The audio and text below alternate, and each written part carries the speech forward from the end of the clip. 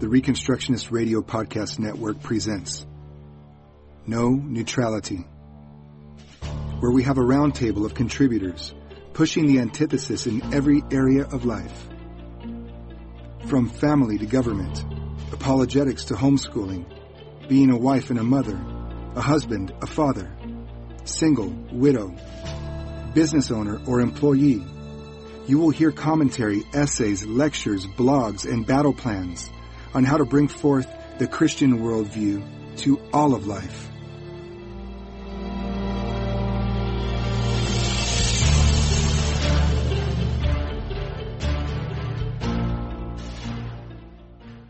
This is a Reconstructionist radio production. The following audio blogs can be found in written form at foundationsofreconstruction.com and have been produced into audio format by its authors.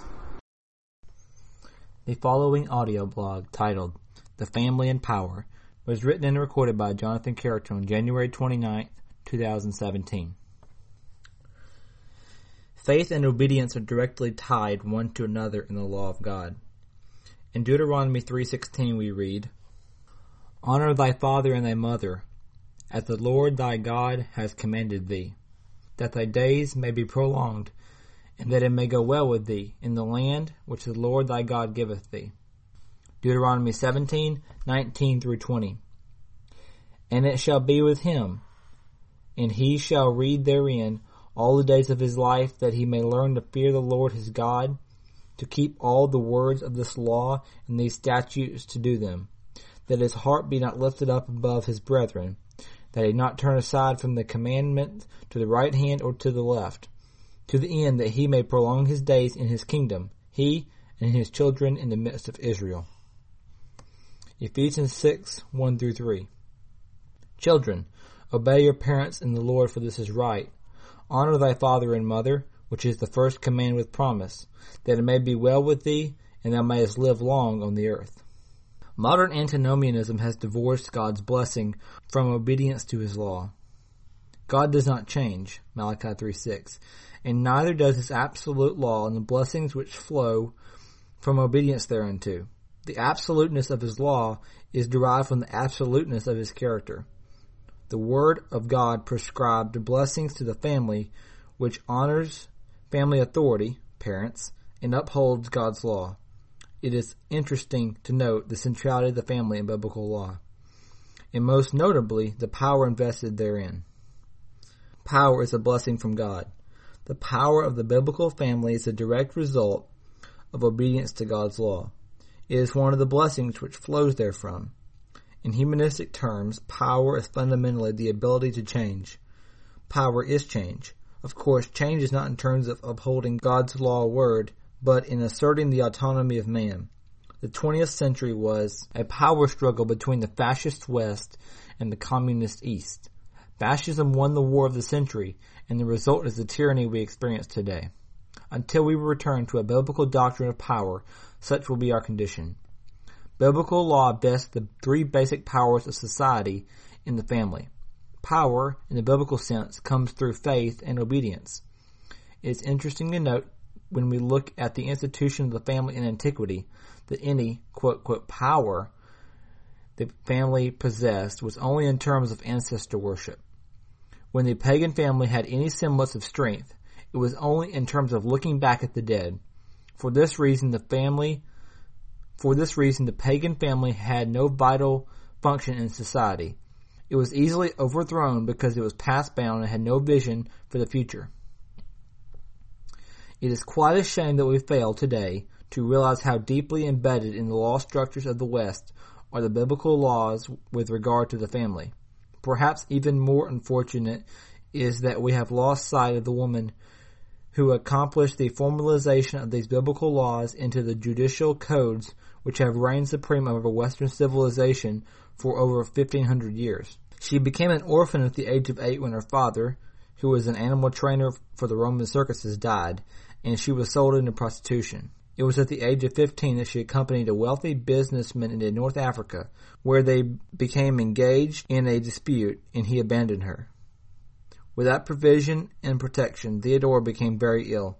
She was taken in by a Presbyterian couple who nursed her back to health and, more importantly, introduced her to the Christian faith. Several years later, Theodora became acquainted, fell in love, and married a young lawyer who was the nephew of the general of the Roman army. Shortly hereafter, the emperor died childless. He had, in order to prevent civil war, before his death named Theodora's father-in-law, Justin, as emperor. After a short reign, Justin died and the emperorship became that of his nephew and heir, Justinian. Theodora thus became empress of the Roman Empire. When Justinian began a move toward total recodification of Roman law, Theodora took a leading role in directing the lawyers in order to ensure that the new Roman laws were in terms of the law of God. Not surprisingly, Theodora's basic concern was with family law. Theodora ensured that the scriptures and all they had to say about the family were written into the law structure of the empire. Before the Justinian Code, which was mainly developed by the Empress Theodora, the family had no legal standing in society. If the father died, the family would, very commonly, be tossed out into the street that very day.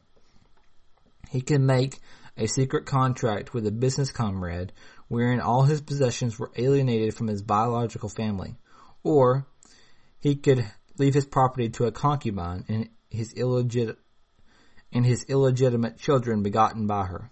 What Theodora required, by function of law, was that all sexual activity outside of marriage be prohibited and punished by law. The only heirs and owners of property were to be the legitimate family. This was directly in line with biblical law as given to Moses.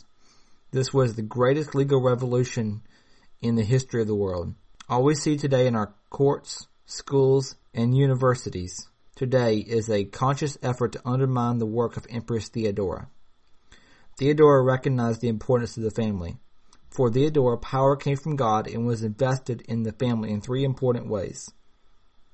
Control of these powers meant control of any society.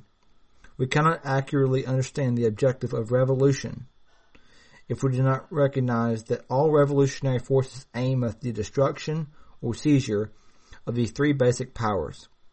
First, control of children. If you control the children of society, you control the future of a society. This was the reason for the public school, to give the state control of the future, children. Biblically, the future rests with covenant man and the covenant family. Education is thus one of the three basic powers in society. Control of the children means control of tomorrow's society. Second, control of property. In terms of biblical law, control of property rests squarely with the institution of the family. Through the work of Theodora, it became a part of the West's legal code. The father was not allowed to alienate his property from the legitimate children and his wife. The property did not become the state's upon the death of the father, but instead the family's. If control of the future, children, and wealth, property, the means of production, were not enough, God also endowed the family with a third and closely related power, inheritance. The scripture gives us laws of inheritance. The eldest godly son receives a double portion of the inheritance, meaning that it is his responsibility to provide for his parents until life's end, and also to be of assistance to others in the family in the case of need.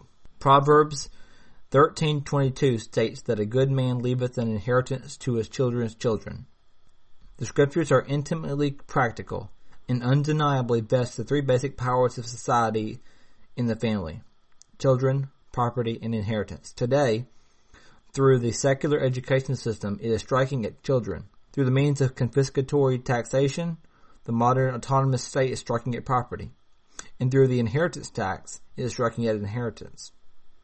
In terms of modern law, the firstborn is the property of the Messianic state. Before anyone can take anything in the inheritance, the state claims this share as the firstborn. By doing so, it is saying, we will provide for your aged. We will provide for the needy. We are the new family. This is not accidental.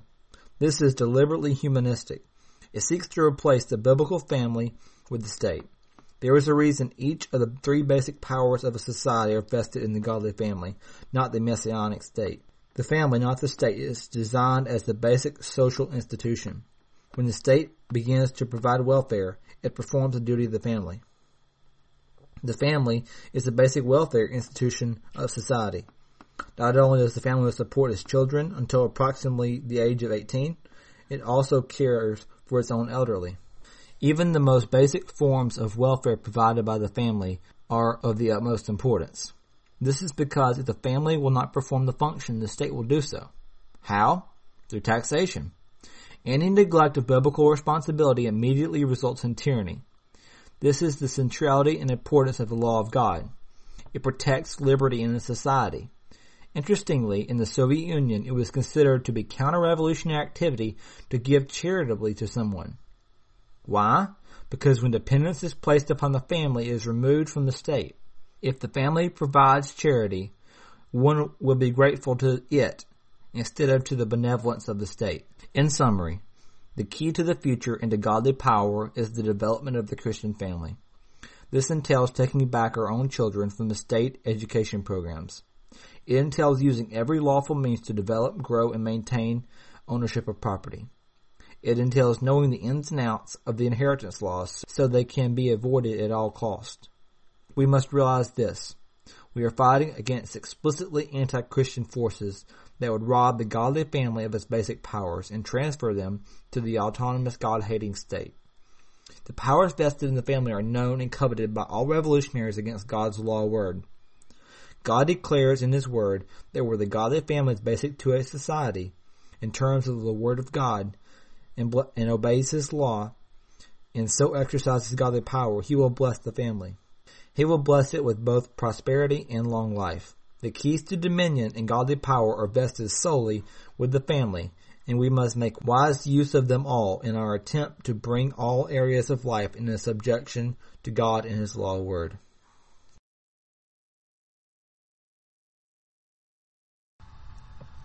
The following audio blog, titled The Doctrine of the Atonement, was written and recorded by Jonathan Character on January 29th, 2017.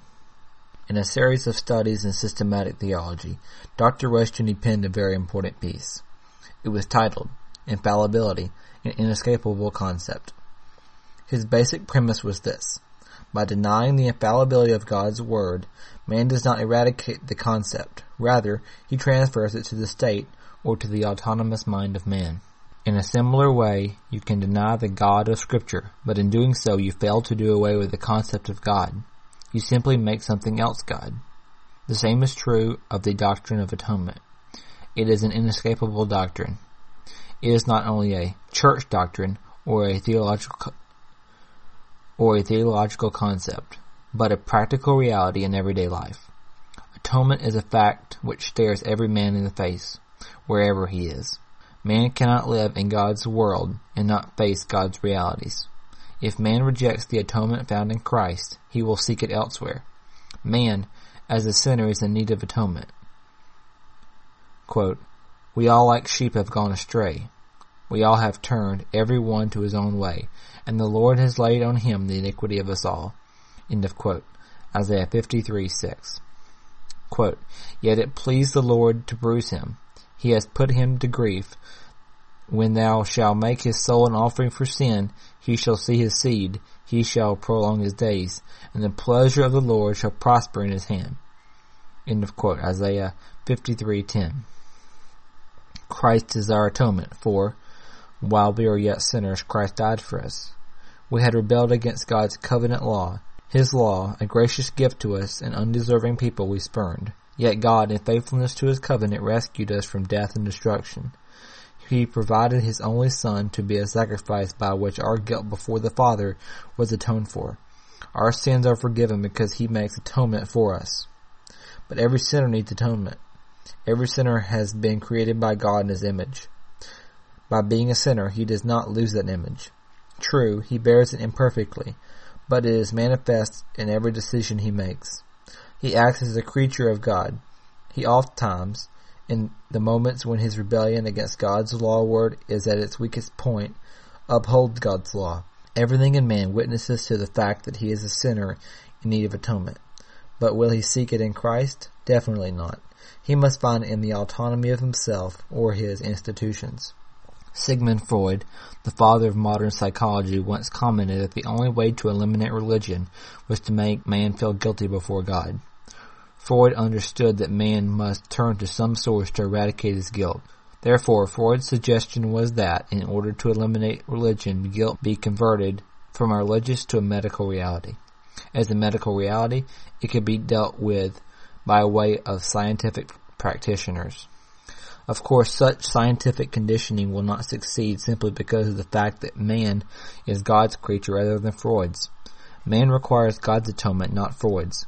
Man is guilty before God, not society, as Freud contended. Every man must have atonement for his sin. Every atom of his being cries out for justification. The question is, thus, how will he achieve it? Because of the fact that sin and guilt require atonement, the modern age is one of sadomasochism. Sadomasochism is a combination of two concepts, sadism and masochism. Sadism is fundamentally when one man places his guilt upon others and punishes them accordingly.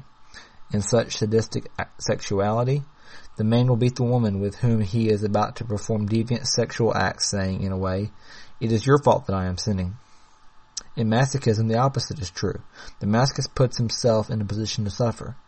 He will have himself beaten before he commits his sin, in a way saying, "See, I have paid the price. I can now sin."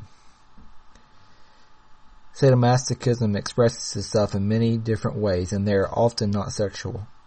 Sadomasochistic people repeat, in their own way, the ritual of the scapegoat. In Leviticus 16, 6-10, we have an account of the annual ritual which God had required as a means of atonement for his covenant people. Quote, "And Aaron shall offer his bullock of the sin offering, which is for himself, and make an atonement for himself and for his house. And he shall take the 2 goats and present them before the Lord at the door of the tabernacle of the congregation. And Aaron shall cast lots upon the 2 goats, one for the Lord and the other lot for the scapegoat. And Aaron shall bring the goat upon which the Lord's lot fell, and offer him as a sin offering. But the goat on which the lot fell to be the scapegoat shall be presented alive before the Lord, to make an atonement with him, and let him go for a scapegoat into the wilderness." End of quote. Modern man rejects the Lamb of God who, quote, "takes away the sins of the world." End of quote.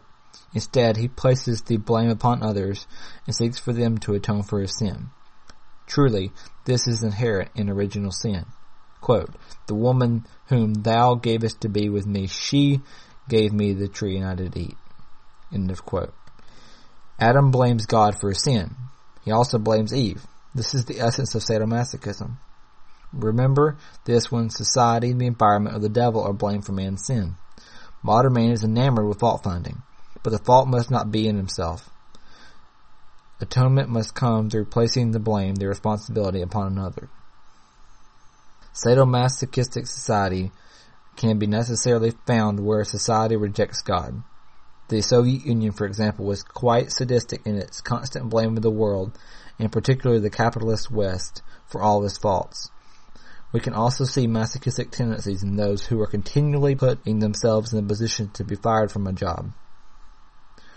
Through masochism, man seeks atonement by bringing punishment upon himself. He is, in effect, saying to God, "Haven't I suffered enough, Lord?"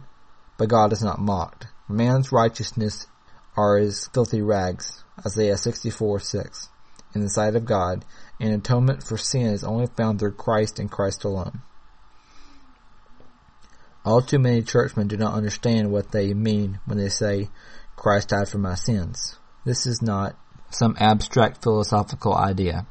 This is not just a theological truth. It is a reality. It affects the way we live, how we move and operate in the world. We must have a doctrine of the atonement rooted in Christ, or we slip into the trap of sadomasochism. Without the atonement of Christ, there can be no peace, but only perpetual warfare. There can only be constant conflict as man is alternately sadistic and masochistic, blaming others for faults and abusing them, and blaming himself and abusing himself. Christ paid the price for sin and guilt through his atoning work. In him we are a new creation. We no longer act sadomasochistically. we no longer suffer under the burden of sin and death. We look at ourselves in the mirror and do not see our righteousness, but the perfect righteousness of Christ, with which we are clothed, and in which we will be presented before our Father as His children. Our understanding of the atoning work of Christ must make a difference in our life. Theology has social implications. You cannot have a free society with man in slavery to sin. He must first be freed from the bondage of sin, for, quote, if the Son therefore make you free, you shall be free indeed, end of quote. Our freedom through Christ's atoning work is from sin and the burden of guilt. Let us strive to rebuild society in terms of His true liberty.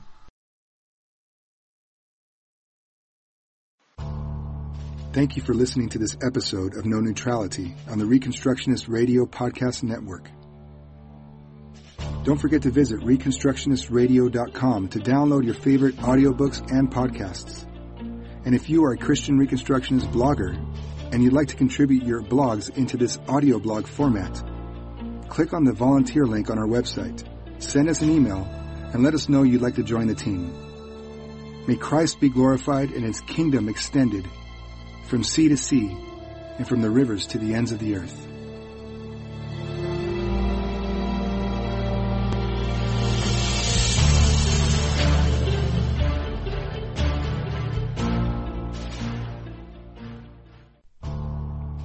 The Reconstructionist Radio Podcast Network brings to you a complete lineup of podcasts where you will hear practical and tactical theology.